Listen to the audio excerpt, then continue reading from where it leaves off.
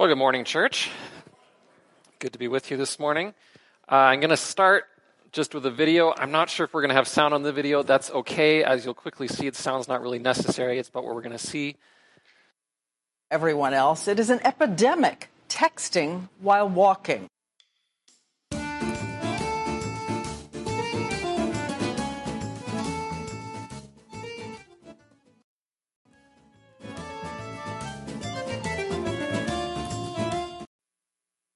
Bit of an introduction there. We're going to talk about media this morning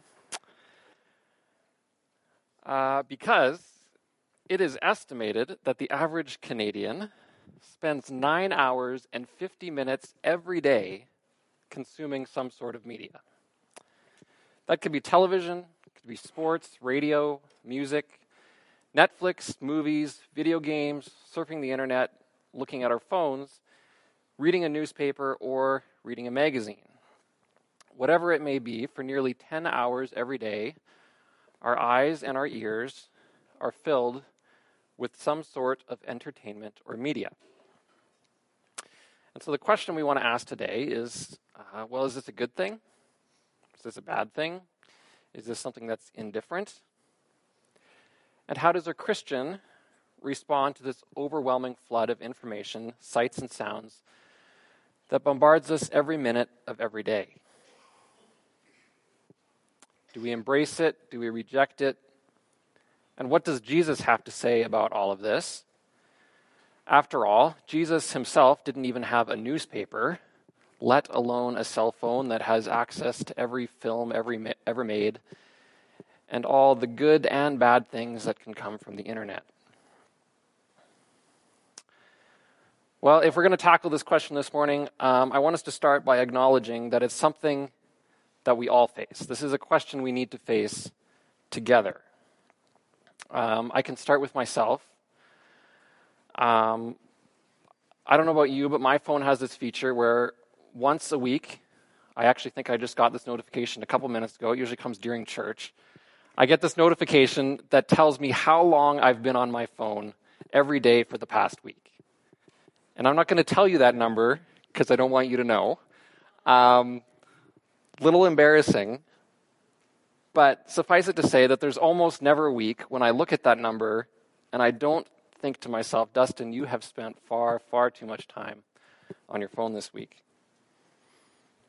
I also want us to be sure that we understand that this is not just a question for young people. I think it's easy for us to look at younger generations and say they're spending more time on their phones, for example, or more time playing video games. But it's not exclusive to them, right? And so I get that how they experience technology is different. I think that's true. I can even see that. Okay, I like to think that I'm young, but at the same time, I know that when I was growing up, I can remember a time during my childhood that we didn't own a computer. I remember my dad, he would make the newsletter for a missionary friend of his, and when he would make that up, it was on a typewriter. And when I wanted to change the channel on the TV, I remember going and turning a dial on the TV. We didn't have a remote. I never owned a cell phone until I graduated from high school, and that was not unusual. And when I finally got a cell phone, it called people and it sent text messages, okay? And that was about it. So that's totally different than what we have now, where it's not unusual that kids, before they even get to junior high, they've already got the latest smartphone. And so they experience entertainment and they experience media and technology differently than the generations before them. Just as you would probably look at me and say that I experienced technology different than the generations before me. But the fact is that we all face entertainment in one form or another. And so when I say that Canadians spend almost 10 hours every day consuming media, please recognize that that is a statistic about adults. It's about those 18 years or older. And so no one is immune from this. We may gravitate towards different types of media, but we tend to fill up our empty time with one form of media or another. If it's not a phone, it might be television, it might be music, it might be magazines or newspapers. But I do think we need to be careful not to judge our younger generation on their desire for a constant digital connection. Because like it or not, those, especially in Generation Z, that's what we call the generation born in 1997 or so, and then later, we need to acknowledge that they've grown up in a world of instant connectivity. They've never known a world without the internet. They've never known a world without smartphones, without Skype. And so they're not going to think about it the same way that we do. They didn't grow up in the same world. And so we need to be careful about shaming them for living in the only world that they've ever known.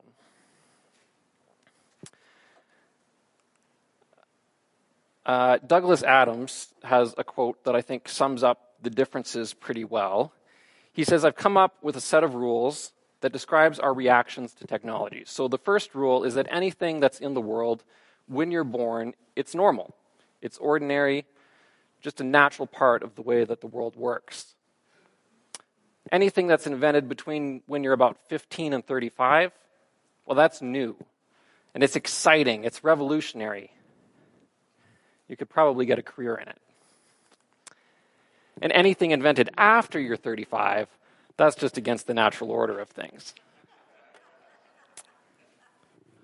Okay, and so it's maybe a little bit tongue-in-cheek. There's going to be some exceptions to these rules, but I actually think he's doing a pretty good job of giving us an idea of how we all look at media and the surrounding technologies with different perspectives. And so my point is that it's important for all of us, regardless of age, regardless of what types of media are our personal favorites, to consider what Jesus has to say about the use of media in our lives. This makes sense with our series on intersections. We're talking about how the sacred meets the everyday. And there's perhaps nothing that better describes the everyday for many of us than media. We know that we shouldn't walk into a busy intersection without some understanding of how the traffic flows and what the different signs mean. And we also shouldn't allow the intersection of media and our faith to be something that we enter blindly. Perhaps more to the point, if we consider the video we watched at the beginning there, we know that we shouldn't drive our cars while we're on our phones. We know that if we were going to be walking into an intersection, we probably shouldn't be looking at our phones. But I do wonder, do we allow our phones, or do we allow the other media that surrounds us to distract us from the fact that entertainment is an area of our lives that we need to surrender to God? And even though this is something that may never be directly addressed in Scripture, there are many principles in Scripture that apply, I think, pretty directly to this topic. And so this morning what I want to do is I want to go through just 3 of those principles. So, first principle that I want to mention this morning is seek first His kingdom. All right. Matthew 6:33, it says, "Seek first His kingdom and His righteousness, and all these things will be given to you as well." In Colossians 3, verse 17, the Apostle Paul tells us, "Whatever you do, whether in word or in deed, do it all in the name of the Lord Jesus, giving thanks to God the Father through Him." And this is the point. Seeking God's kingdom first isn't something that we do with just part of our lives. It's something that touches everything we do. Whatever you do it in the name of Jesus. And I think many of us are able to recognize that following God is important when it comes to being part of a church community, for example.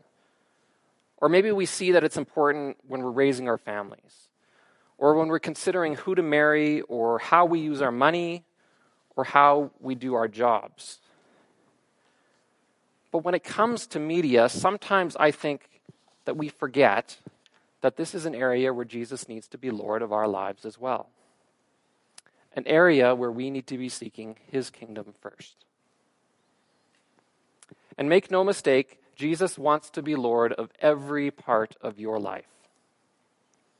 If we want to be disciples of Christ, if we want to be followers and apprentices of Jesus, then we need to surrender it all to him.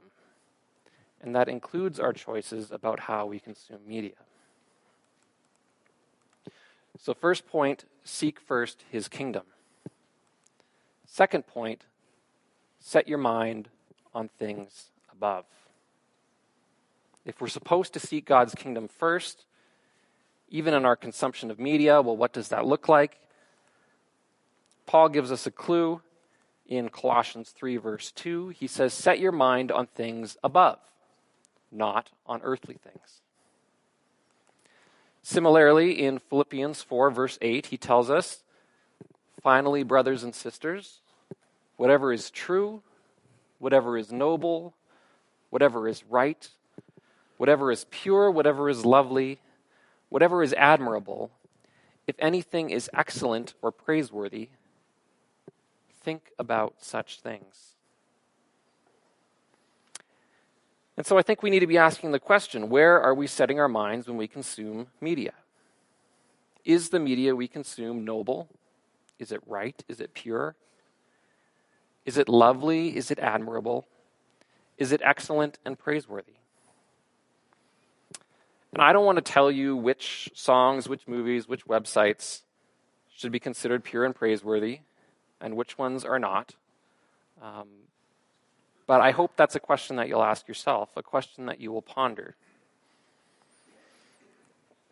In Matthew 6, verses 20 and 21, Jesus says, store up for yourselves treasure in heaven, where moths and vermin do not destroy, and where thieves do not break in and steal. For where your treasure is, there your heart will be also.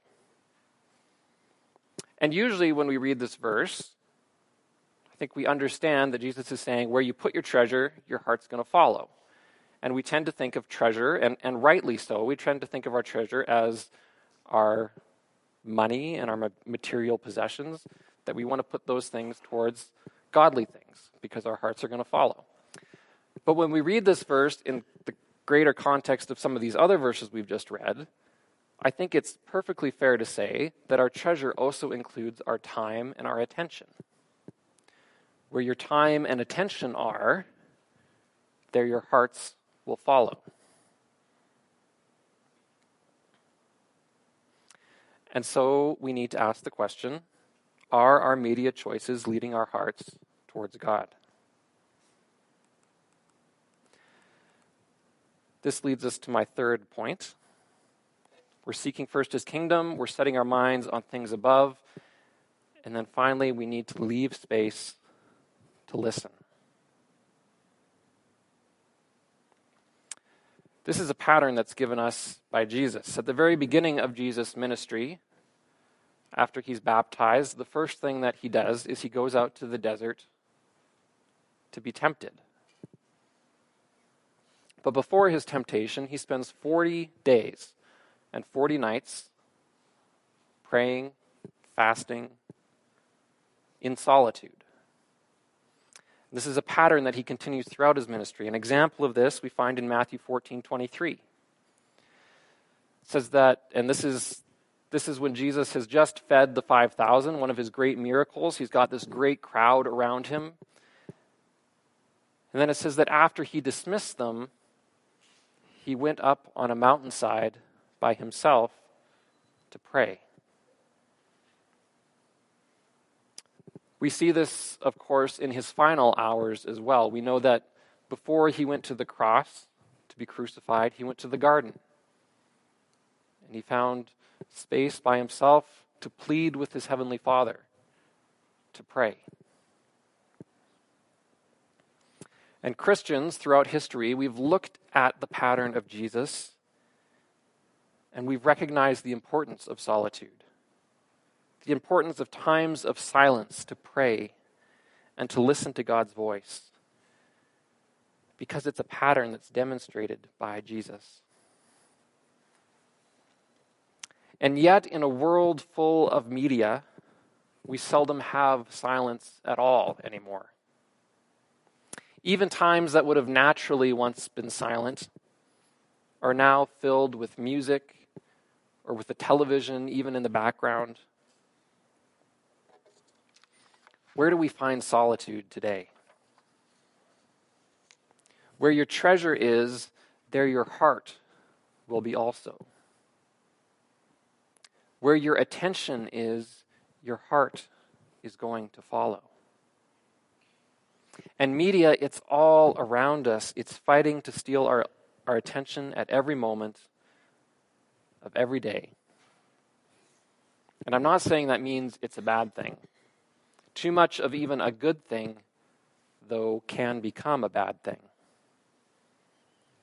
And maybe we need to consider that there needs to be some times in our lives when we turn down the music and we allow some space for silence in our lives. In Luke chapter 10, we read a story about Jesus and Mary and Martha. It says that Jesus and his disciples, as they were on their way, they came to a village where a woman named Martha opened up her home to Jesus. She had a sister named Mary, and she sat at the Lord's feet listening to what he said. But Martha was distracted by all the preparations that had to be made. She came to him and asked, "Lord, don't you care that my sister has left me to do the work by myself? Tell her to help me." "Oh, Martha, Martha," the Lord answered, "you are worried and you're upset about many things, but few things are needed. Indeed, only one. Mary has chosen what is better, and it will not be taken from her." Now, maybe this verse is talking to a slightly different situation. In the case of Martha, she's busy because she's making preparations. She's doing work. But it's not all that different for us to say that we're distracted all the time by media. We have this thing that's distracting us from Jesus. And I think to us, Jesus says the same thing that he says to Martha. He says, your minds are consumed by many things, but only one thing is really needed: to sit at my feet, to listen.